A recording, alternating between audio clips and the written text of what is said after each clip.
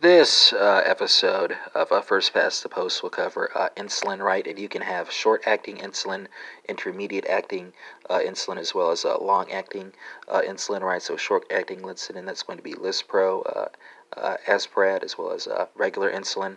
Intermediate acting insulin, that's going to be NPH, and then you have your long-acting insulin, that's going to be Detamir and Glargine, right?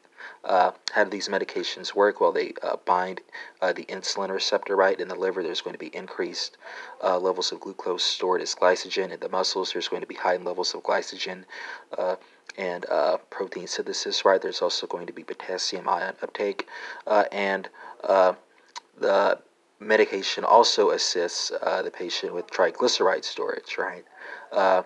Clinical uses, well, of course, this is going to be used for patients who have type 1 diabetes mellitus or type 2 diabetes mellitus, right?